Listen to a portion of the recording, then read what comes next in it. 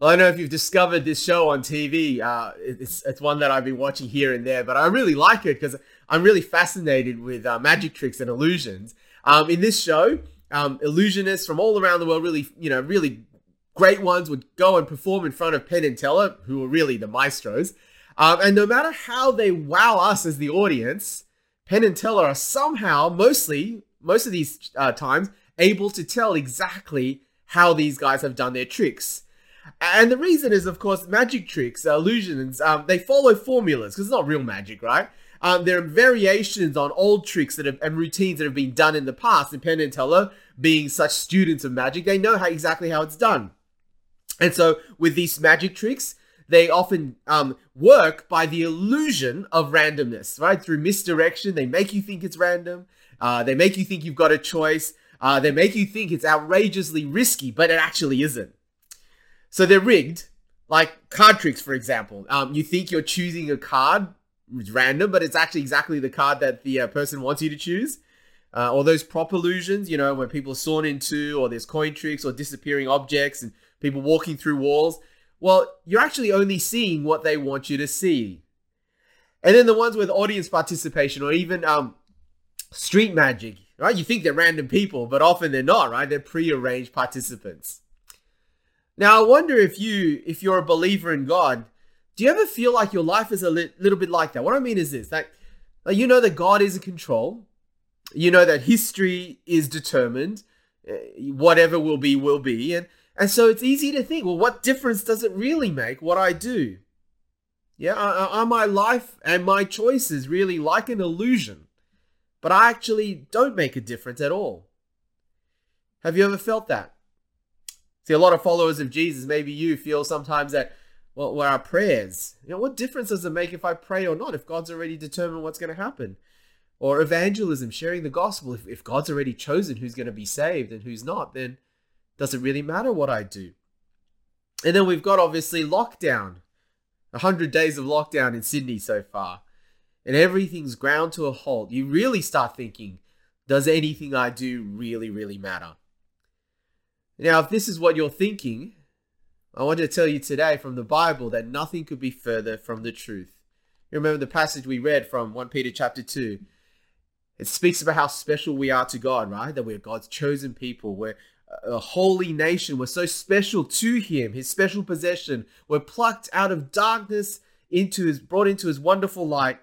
But then there's a key idea there that I really want to pick up today, and that's the idea of the royal priesthood, yeah? You are a royal priesthood. Because here's the thing, I reckon if we understood that, what it means to be a royal priesthood, we could never think that what we do don't matter. Because while God is sovereign and His plans and purposes will prevail, here's the thing, being royal priests means that the way that God achieves His plans is with us and through us. Which means we don't just play an incidental role. We're actually key to God working out His plans. And you see that from the beginning to the end of the Bible. Yeah? From Genesis to Revelation. So I want you to take a journey with me. Before we do, why don't we pray? Heavenly Father, we pray that as we look through the sweep of your word in the Bible, from Genesis to Revelation, that we might see not just your plans, but our role in your plans. Our prayer is that we would be a royal priesthood in this world to make a difference, particularly to look outwards, even in lockdown. In Jesus' name we pray. Amen. Okay, let's start from the beginning. In Genesis chapter 1, which we won't read, you'll know that God creates everything in 6 days and the rest on the 7th. Now, Genesis 1 is a bit like a wide-angle, bird's-eye view shot of the creation account. But then in Genesis chapter 2, you kind of get a little bit of an action replay. But like, sporting games, you got the wide shot, then the action replay will zoom up close. And Genesis 2 does a little bit of that.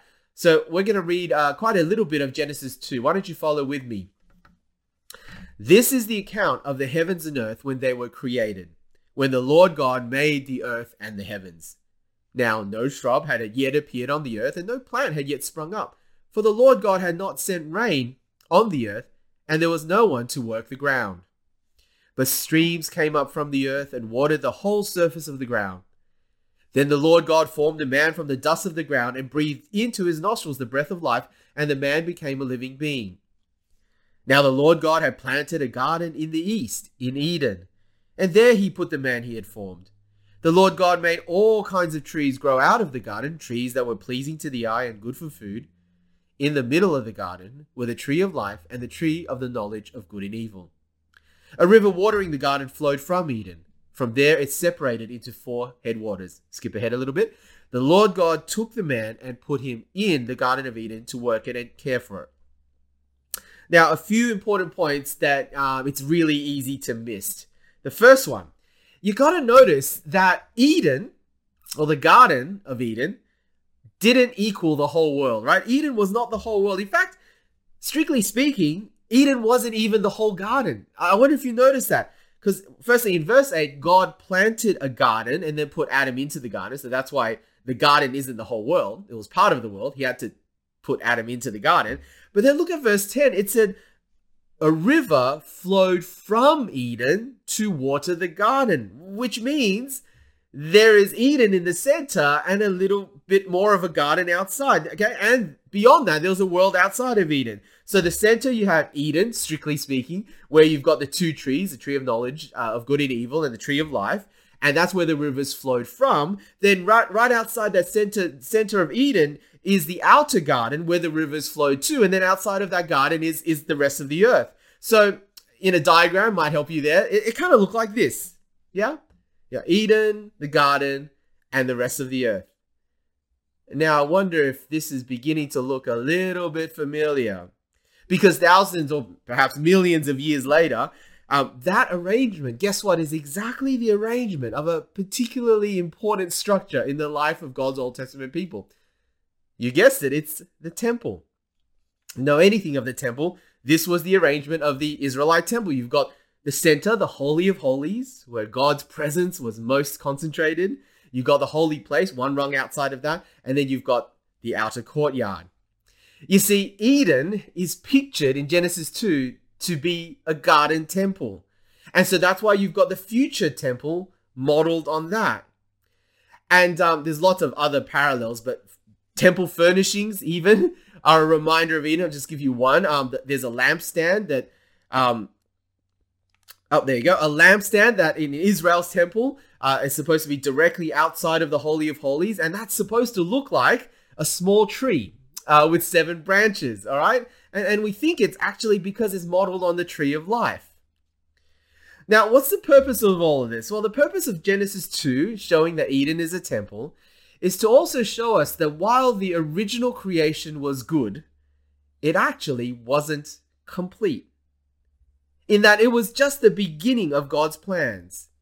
You see, there was a plan right at the beginning for God's presence in the center, in Eden, to actually radiate outwards from Eden, through to the garden, right to the world outside of the garden. Because you see, outside of the garden was the earth. The creation was untamed, uninhabited, uncultivated. You see that in verse 5. There was work to be done. And it's not just gardening work. But again, if Eden is a temple, then it's actually an expansion of Eden. It's the expansion of the very presence of God from the center outwards. That's the plan of God. That was the original intention of creation. Now, how would that happen? Well, you see, when God created humanity, Adam and Eve, remember, he made them, in chapter 1 we read, in his image. And as his image bearers, we also read that this is their task. Chapter 1, verse 28. God blessed them, that's the man and the woman, and said to them, be fruitful and increase in number, fill the earth and subdue it. Rule over the fish in the sea and the birds in the sky and over every living creature that moves in the ground. Now, in the ancient world, not just in ancient Israel, people understood what it meant to be an image bearer. It was royalty, essentially. Right? If you're an image bearer of God or the gods, you were a king. See, God created humanity to bear his image because we were supposed to mirror his kingship. We were mini kings. God is the great king. He is the great ruler in heaven. but then he appoints humanity to be kings and queens on earth, to rule on his behalf, in his image, yeah?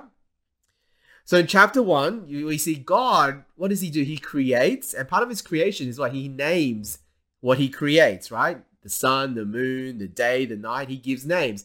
But then we saw in chapter 2 that he gives Adam this task of also naming. I mean, Adam doesn't create in the same way that God does, but he has his own task of naming the animals, which is supposed to mirror God's rule and God's creativity, if you like. God creates the world outside in chapter 1, and then the garden in chapter 2. And then Adam and Eve were to work the garden here in chapter 2, to keep it guarded, and then to extend it, to further its boundaries to the world outside. You see, you've got another way in which humanity's task mirrors God's task in a small way. Now, of course, this means that without even going further, you can see that our role as humanity, as people made in God's image, isn't just accidental, isn't just a nothing. It's not just incidental. We are so core to the plan of God in creation, aren't we? See, God set it up so that nothing would be achieved on earth without humanity's active participation and partnership, because we are his royal image bearers. If you know anything about companies, you work in the corporate world, if God is the owner, then humanity, or Adam, is the CEO, right? Well, it's the same with sporting teams, right? You've got the owner of a sporting team and then the team's general manager, right? That's what it's like. Adam and Eve, made in God's image, were kings and queens. But they were also what? They were also priests. Because remember, Eden was the first ever temple. And Adam and Eve served God right in the center, the sanctuary of that temple. And their task was to expand that garden temple so that it would one day spread to the entire world outside of the garden. Which means it's not actually how we usually think of priests. Like, I wonder if I ask you, what do you think of when you think of priests? What comes to mind? It probably has to do with clothing, like, funny collar or those fancy vestments. People that do religious rituals kind of in a church or a temple. And they're pretty much removed from the outside world. That's what we usually think of when we think of priests, right? Or if you're a little bit more knowledgeable of the Old Testament, then priests and priesthood is associated, especially with offering sacrifices for sin, atoning for sin, killing animal sacrifices. That's what we usually think of when we think of priests, yeah? But you see, if Eden was the first temple and Adam and Eve were the first priests, then those ideas of priesthood cannot be the core of what it means to be priests, right? I mean, even the Old Testament images of ideas of priests offering sacrifices for sin, I mean, that's really important, but that can't be at the core, because why? There in the Garden of Eden, in the first temple garden, there was no sin. There was no death. There was no need for sacrifice, and yet Adam and Eve were priests. So what is at the core of being a priest? I'll suggest to you it's this. Being a priest is to be in the presence of God and to bring the presence of God to the world outside. Okay? Adam and Eve, as priests, they were to walk in a dynamic, joyful, worshipful trust and obedience in God's very, very presence at the center of the garden. And then through their priestly as well as their kingly role and work, they would bring the presence of God so that it would spread to the rest of creation. In other words, to be a priest is to enjoy and steward and then mediate the presence of God. Yeah, that's priesthood at its very core. It was for Adam and Eve. It is for us, but more of that later on. Now, of course, if you know the next chapter of Genesis, you'll know that at the beginning, Genesis 3, shortly afterwards, sin enters the world and sin spoils everything. So this Eden temple, because of sin, is shut off from humanity. The true temple is completely inaccessible on earth, and humanity as a whole lost their special place as king priests or royal priesthood. But of course, we know that God's plan cannot and will not be thwarted, because fast forward now to the end. What did we look at when we looked at the end of Revelation. You remember? Let's just read some of those passages again in light of what we've talked about. Hopefully some of new ideas will click into place. Look at what it says in Revelation 21. Then I saw a new heaven and a new earth. This is a new creation now. For the first heaven and the first earth had passed away, and there was no longer any sea. I saw the holy city, the new Jerusalem, coming down out of heaven from God, prepared as a bride beautifully dressed for her husband. Then I heard a loud voice from the throne saying, "Look, God's dwelling place is now among the people, and he will dwell with them. They will be his people, and God himself will be with them and be their God. He will wipe every tear from their eyes. There will be no more death, or mourning, or crying, or pain, for the old order of things has passed away." And what did you notice about the new creation? Well, it's a city, right? Descending out of heaven to earth. It's a city because it's populated. But it's also there, the dwelling place of God. And that's really the key idea, that the whole city, which encompasses the whole earth, would be the very place of God's presence. In other words, the whole of it is now the Holy of Holies. But then skip to chapter 22, the last chapter of Revelation. You'll also see that this city is remarkably like a garden, isn't it? Look at verse 1. Then the angel showed me the river of the water of life, clear as crystal, flowing from the throne of God and of the Lamb. You remember that in Genesis 2? The rivers flowing from Eden. Yeah. Down the middle of the great street of the city. On each side of the river, here it is, stood the tree of life, bearing 12 crops of fruit, yielding its fruit every month. And the leaves of the tree are for the healing of the nations. No longer will there be any curse. The throne of God and of the Lamb will be in the city, and his servants will serve him. They will see his face, and his name will be on their foreheads. There will be no more night. They will not need the light of the lamp or the light of the sun, for the Lord God will give them light, and they will reign forever and ever. What's the new creation? It's one massive city / garden / temple / Holy of Holies. That's what it's pictured. Revelation does that, right? It mixes imagery. It's not supposed to be literal. And God's people are what? Well, we're kings, aren't we? You see it there? Last verse, we're reigning forever and ever, but we're also priests. Now, you might not have picked up on that, but verse 4, when it says God's name on our foreheads, well, in the Old Testament, in Exodus, that's what the high priest had to wear. He had to wear a special thing on his forehead and have God's name on it, okay? It was a priestly image. So you see, God's plan, when you see the end, as well as the beginning, God's plan was always for his glory and his presence to fill the earth as the waters cover the sea, yeah? The whole creation would one day become a massive temple filled with the presence of God, just as he intended back in Genesis. Now that itself is a pretty awesome image, right? This is where we're heading. But you might think, this is awesome, but God's going to do it all, right? Well, what role do I play in this? Well, let's get to the next point. You see, between Genesis and Revelation is a story of how humanity, as a royal priesthood, would actually be the means by which God brings this about. You got that? That in spite of our sin, in spite of our failure, we play the partnering critical role in bringing this around.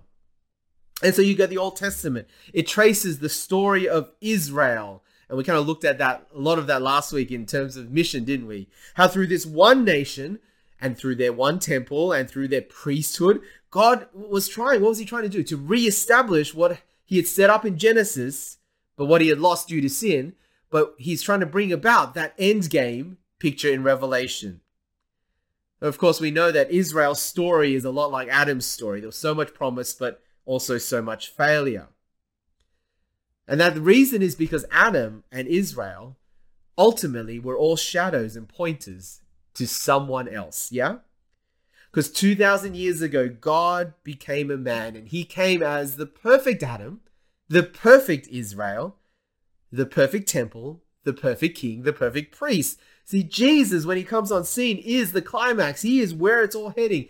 He is the perfect temple. In John chapter 2, Jesus says, destroy this temple. He's pointing to the Jerusalem temple, and I will raise it up in 3 days. And people are like, what is going on? What are you saying? This temple's taken decades to build it. And John tells us Jesus was referring to his body. That's the true temple. And of course, the reason why is because The essence of the temple is not a structure, isn't it? The essence of the temple is God dwelling with humanity. And what's Jesus? Who's Jesus? Jesus is Emmanuel, God with us. He is the fullness of God in a human being, yeah? Jesus is the true king priest, not just the temple, but the true king and true priest. He is fully God and fully man, so therefore he's the perfect mediator between God and humanity. He's the perfect priest. By his death on the cross, he also offers the perfect sacrifice for sin to bring us to God. And then by his resurrection and ascension back into heaven, he goes to the right hand of God, to the Holy of Holies. Right now, the Holy of Holies is in heaven, where he serves as the great high priest and he reigns as king. Now you see both of those images brought together in a passage like Hebrews chapter 8. Look what it says there. He says, we do have such a high priest who sat down at the right hand of the throne of the majesty in heaven and who serves in the sanctuary, the true tabernacle set up by the Lord, not merely by human beings. Yeah? Jesus is the perfect priest and king. Now, where do we come into the picture? Well, here's the thing. Jesus does all of this, is all of this on our behalf. Yeah, he is the perfect model of Adam and Israel, what they should have been. He's the perfect king priest. But why does he do all of that? He does all of that so that we, his people, can be restored to what God had intended for all of us. All of us. See, God's plan is for all of his people, the church, for us, to all be royal priests, so that with us and through us, the presence of God can be mediated to a dying world in darkness. Yeah? Now, I'm going to spell out more of that later on, but I want you to know here that if this is true, then you and I can only be all that God created us to be through Jesus, yeah? It's only through Jesus that our sins can be forgiven, that we can be brought back into relationship with God, that we can experience God in us, God's presence. But it's also only through Jesus that you can experience your life as it was intended to be, life with meaning and purpose. And so if you're here and you're listening and you haven't got that sorted out, you're not in relationship with God, or you don't really know, can I urge you to find out more? Alpha is starting on Tuesday night. It's a great place to start. Come and join us on that. Because you get Jesus and you start being able to live life as it was truly intended. And you also begin to live life truly outwards. So let's come to our final point. I want to say there are 3 ways. They all start with P, okay? But we're going to start with the most obvious and we want to end with the most important. The most obvious is obviously living outwards as royal priests means that we proclaim.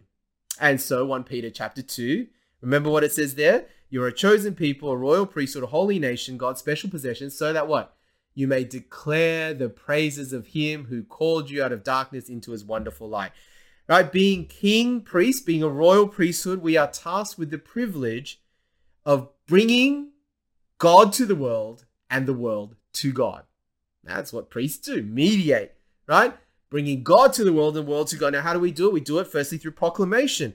And I want to say that this is both through what we say, our words, as well as what we do with our actions. And if you're not sure why the actions come into that, you only have to look at the next 2 verses of that chapter we looked at. See, in verse 11 and 12, it talks about as foreigners and exiles, verse 11, to abstain from sinful desires which wage war against your soul. And look at verse 12. Live such good lives among the pagans that though they accuse you of doing wrong, they may see what? Your good deeds and glorify God on the day he visits us. Yeah? Proclamation, declaring the praises of he who saved you out of darkness into wonderful light is words, but it's also actions. You see, word and action, word and deed, are kind of like, and this is close to my heart, 2 wheels on a bicycle. You need both, right? On a bicycle, you need both wheels. But here's the thing, you might not know this about it. In cycling, and especially mountain biking, which I've only gotten into in the last year or so, you do need both wheels, but sometimes you often need to shift your weight towards the front or even towards the back, depending on the situation. And so I want to say the word and deed is a bit like that. words and deeds, both wheels of a bicycle, both are needed, but sometimes you need to emphasize or speak louder in one or the other. Now, which and when? Well, here's where effective Christian proclamation comes in. Yeah? Effective Christian proclamation knows how to do both, and also in what proportion, to what people, in what circumstances. And there's not enough time to go into that, but that's something that we can all grow in, isn't it? Knowing when we need to speak louder or when we need to act louder, if you like. Okay, but that's the first one, proclamation. The second way we live outwards as royal priests is prayer. 2 weeks ago, I talked about intercessory prayer, where you pray on behalf of people or situations or even nations. And I gave the example of George Mueller. Now, I don't want to say everything I already said before, but here's the thing. Often we don't pray like George Mueller because we often think, as I said right at the beginning, well, God will do what he does anyway, right? Prayer doesn't really make a difference. And remember, if everything that we've said today is true, then actually that's not how the Bible views prayer, is it? And certainly not how we should view prayer if we really understood that we are royal priests. You see, though God can do anything, and he can certainly do anything without us. Remember how he set it up in the creation? He chooses not to do anything without partnering with us. He put us as humanity exactly in that role, to be a royal priesthood, so that it's through us and with us that he achieves things. And this is especially true with prayer. So I've heard it said like this. You see, God can bring rain, can't he? Without clouds. I mean, he can do anything. He can do miraculous rain on a clear sunny day. But how do we experience rain? How does he usually bring rain? He almost always first sends the clouds, doesn't he? To bring that rain. Here's where the illustration is going, right? God can do anything without us, but our prayer and our participation in prayer are like the clouds. God wants to achieve rain. He's going to bring the clouds first. Our prayers are the means by which he achieves his purposes. Now, if this is true, then it just changes your whole view of prayer, doesn't it? From my prayer doesn't matter to, well, God will not achieve what he wants to achieve if we don't pray. Have a think about this. There are people who you love, family members, neighbors, colleagues, people go to school with. They will not be reached without your praying. There are sicknesses that won't be healed. There's persecution around the world and injustice that will not be stopped. There's sins that will not be conquered. There's suffering that will not be relieved. There's families and children that will not thrive. There's churches that will not grow unless we pray. You got that? You got the weight and the privilege and the power of partnering with God in prayer? It's that important. But then thirdly, I want to go to the most important one. Remember, what is at the core of being priest is what? The presence of God and mediating that presence, yeah? It's what Christ came to bring. Christ, God with us, and through faith in him, God, through the Holy Spirit, is in us. That's what Christ gives us. And it's what Jesus' return will finally complete. That picture at the end of Revelation, the dwelling place of God with people. Heaven come to earth, a whole new creation. Be one massive holy of holies where we can see God face to face. That's the end game. So what is our task right now? Well, let me summarize it like this.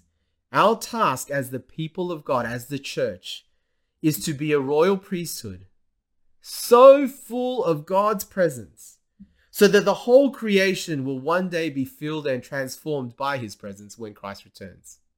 Yeah? Our task as a church is to be a royal priesthood so full of God's presence so that the whole creation will be one day filled and transformed by his presence when Christ returns. So that means in the here and now, we will be able to do this to the degree that we as individual followers of Jesus and we together as a church experience and grow and glow, right? G-L-O-W, glow with the presence of God. See, what do I mean by this? I wonder if you've ever seen or interacted with a Christian that actually is aglow with the presence of God? Have you met someone like that who's been so touched by having been in God's presence, that so powerfully and joyfully transformed because there is a depth to their walk with the Lord that God almost radiates out of them? Like, have you met someone like that? Have you been in the presence of someone? I have. And when you meet someone like that, it's unsettling. It really kind of disturbs you, but it's also extremely attractive. It's infectious, isn't it? It makes you hunger for that kind of walk with that's what we're talking about. Or have you ever been part of a church or a group of Christians that's like that? That literally being there in that gathering is like a taste of heaven on earth. And you don't ever want to leave. Have you experienced something like that in a corporate setting? Now, I want to say to you, those are not only possibilities, but they're things that we should eagerly desire for our own lives and for our church. Right? To be walking so closely with the Lord that his presence is almost something you can touch. It's tangible. And it's there not just in your joys, but especially, and often this is the case with those who walk deeply with the Lord, it's especially because they've suffered. Right? And especially in our sufferings. That Jesus' likeness is so imprinted on us that when people see us, they see Jesus and they want to know Jesus. And how do you do that? Now, how do you, in the words of an old classic from the 17th century, how do you practice the presence of God? Well, that's another topic for another time, but it's something that you might want to stay around for response time in breakout rooms to chat more about. But I just want to pose this question for you today. Is this something that you even long for? This kind of close connection with God, this kind of walking in his presence, drinking deeply from the well of his presence every single day. Is this something that you actually even want for you, for our church? Or is it something that you've just kind of forgotten about and you're willing to settle for a lot less? Right? That's a good question to ask, isn't it? Is it even something that we want, or have we just begun to settle for less? Now, those of you who are into marketing or advertising, you'll know the holy grail of marketing is for a product to go viral, because then it's not just something that you have to pay to advertise. It's just everywhere. And I don't mean just social media viral, sorry. You know, when a product becomes the only brand you think about, that's when you know it's really, taken hold. So, for example, in America, you would actually ask for a Kleenex, not a tissue. Or when you make a photocopy, you ask for a Xerox, all right? Or we know this, right? You don't do a search engine search, you go and Google something, right? That is the holy grail of marketing. When it just goes viral, it just the brand replaces the product. You see, when God's people individually and as a church live out the presence of God as royal priests, that's the kind of thing that can happen. That Jesus actually becomes viral. He catches on. And when you do this, guess what? The first two things, proclamation and prayer, they happen naturally as well. And then church life bursts outwards beyond programs and events. And when you multiply that, you get revival. You see, when it becomes like that, and that's something, that we should be praying for and longing for and seeking, right? When it becomes like that, nothing, including lockdown, can stop you going outwards. Is that right? Let's pray. Father, we long for and pray for such an experience of your presence in our daily lives as individuals, but also as a church, so that being your royal priests, being your temple, we might see the whole earth filled with knowledge of your glory and presence as the waters cover the sea. That is our longing. So increase that longing and make us people like that. In Jesus' name we pray. Amen.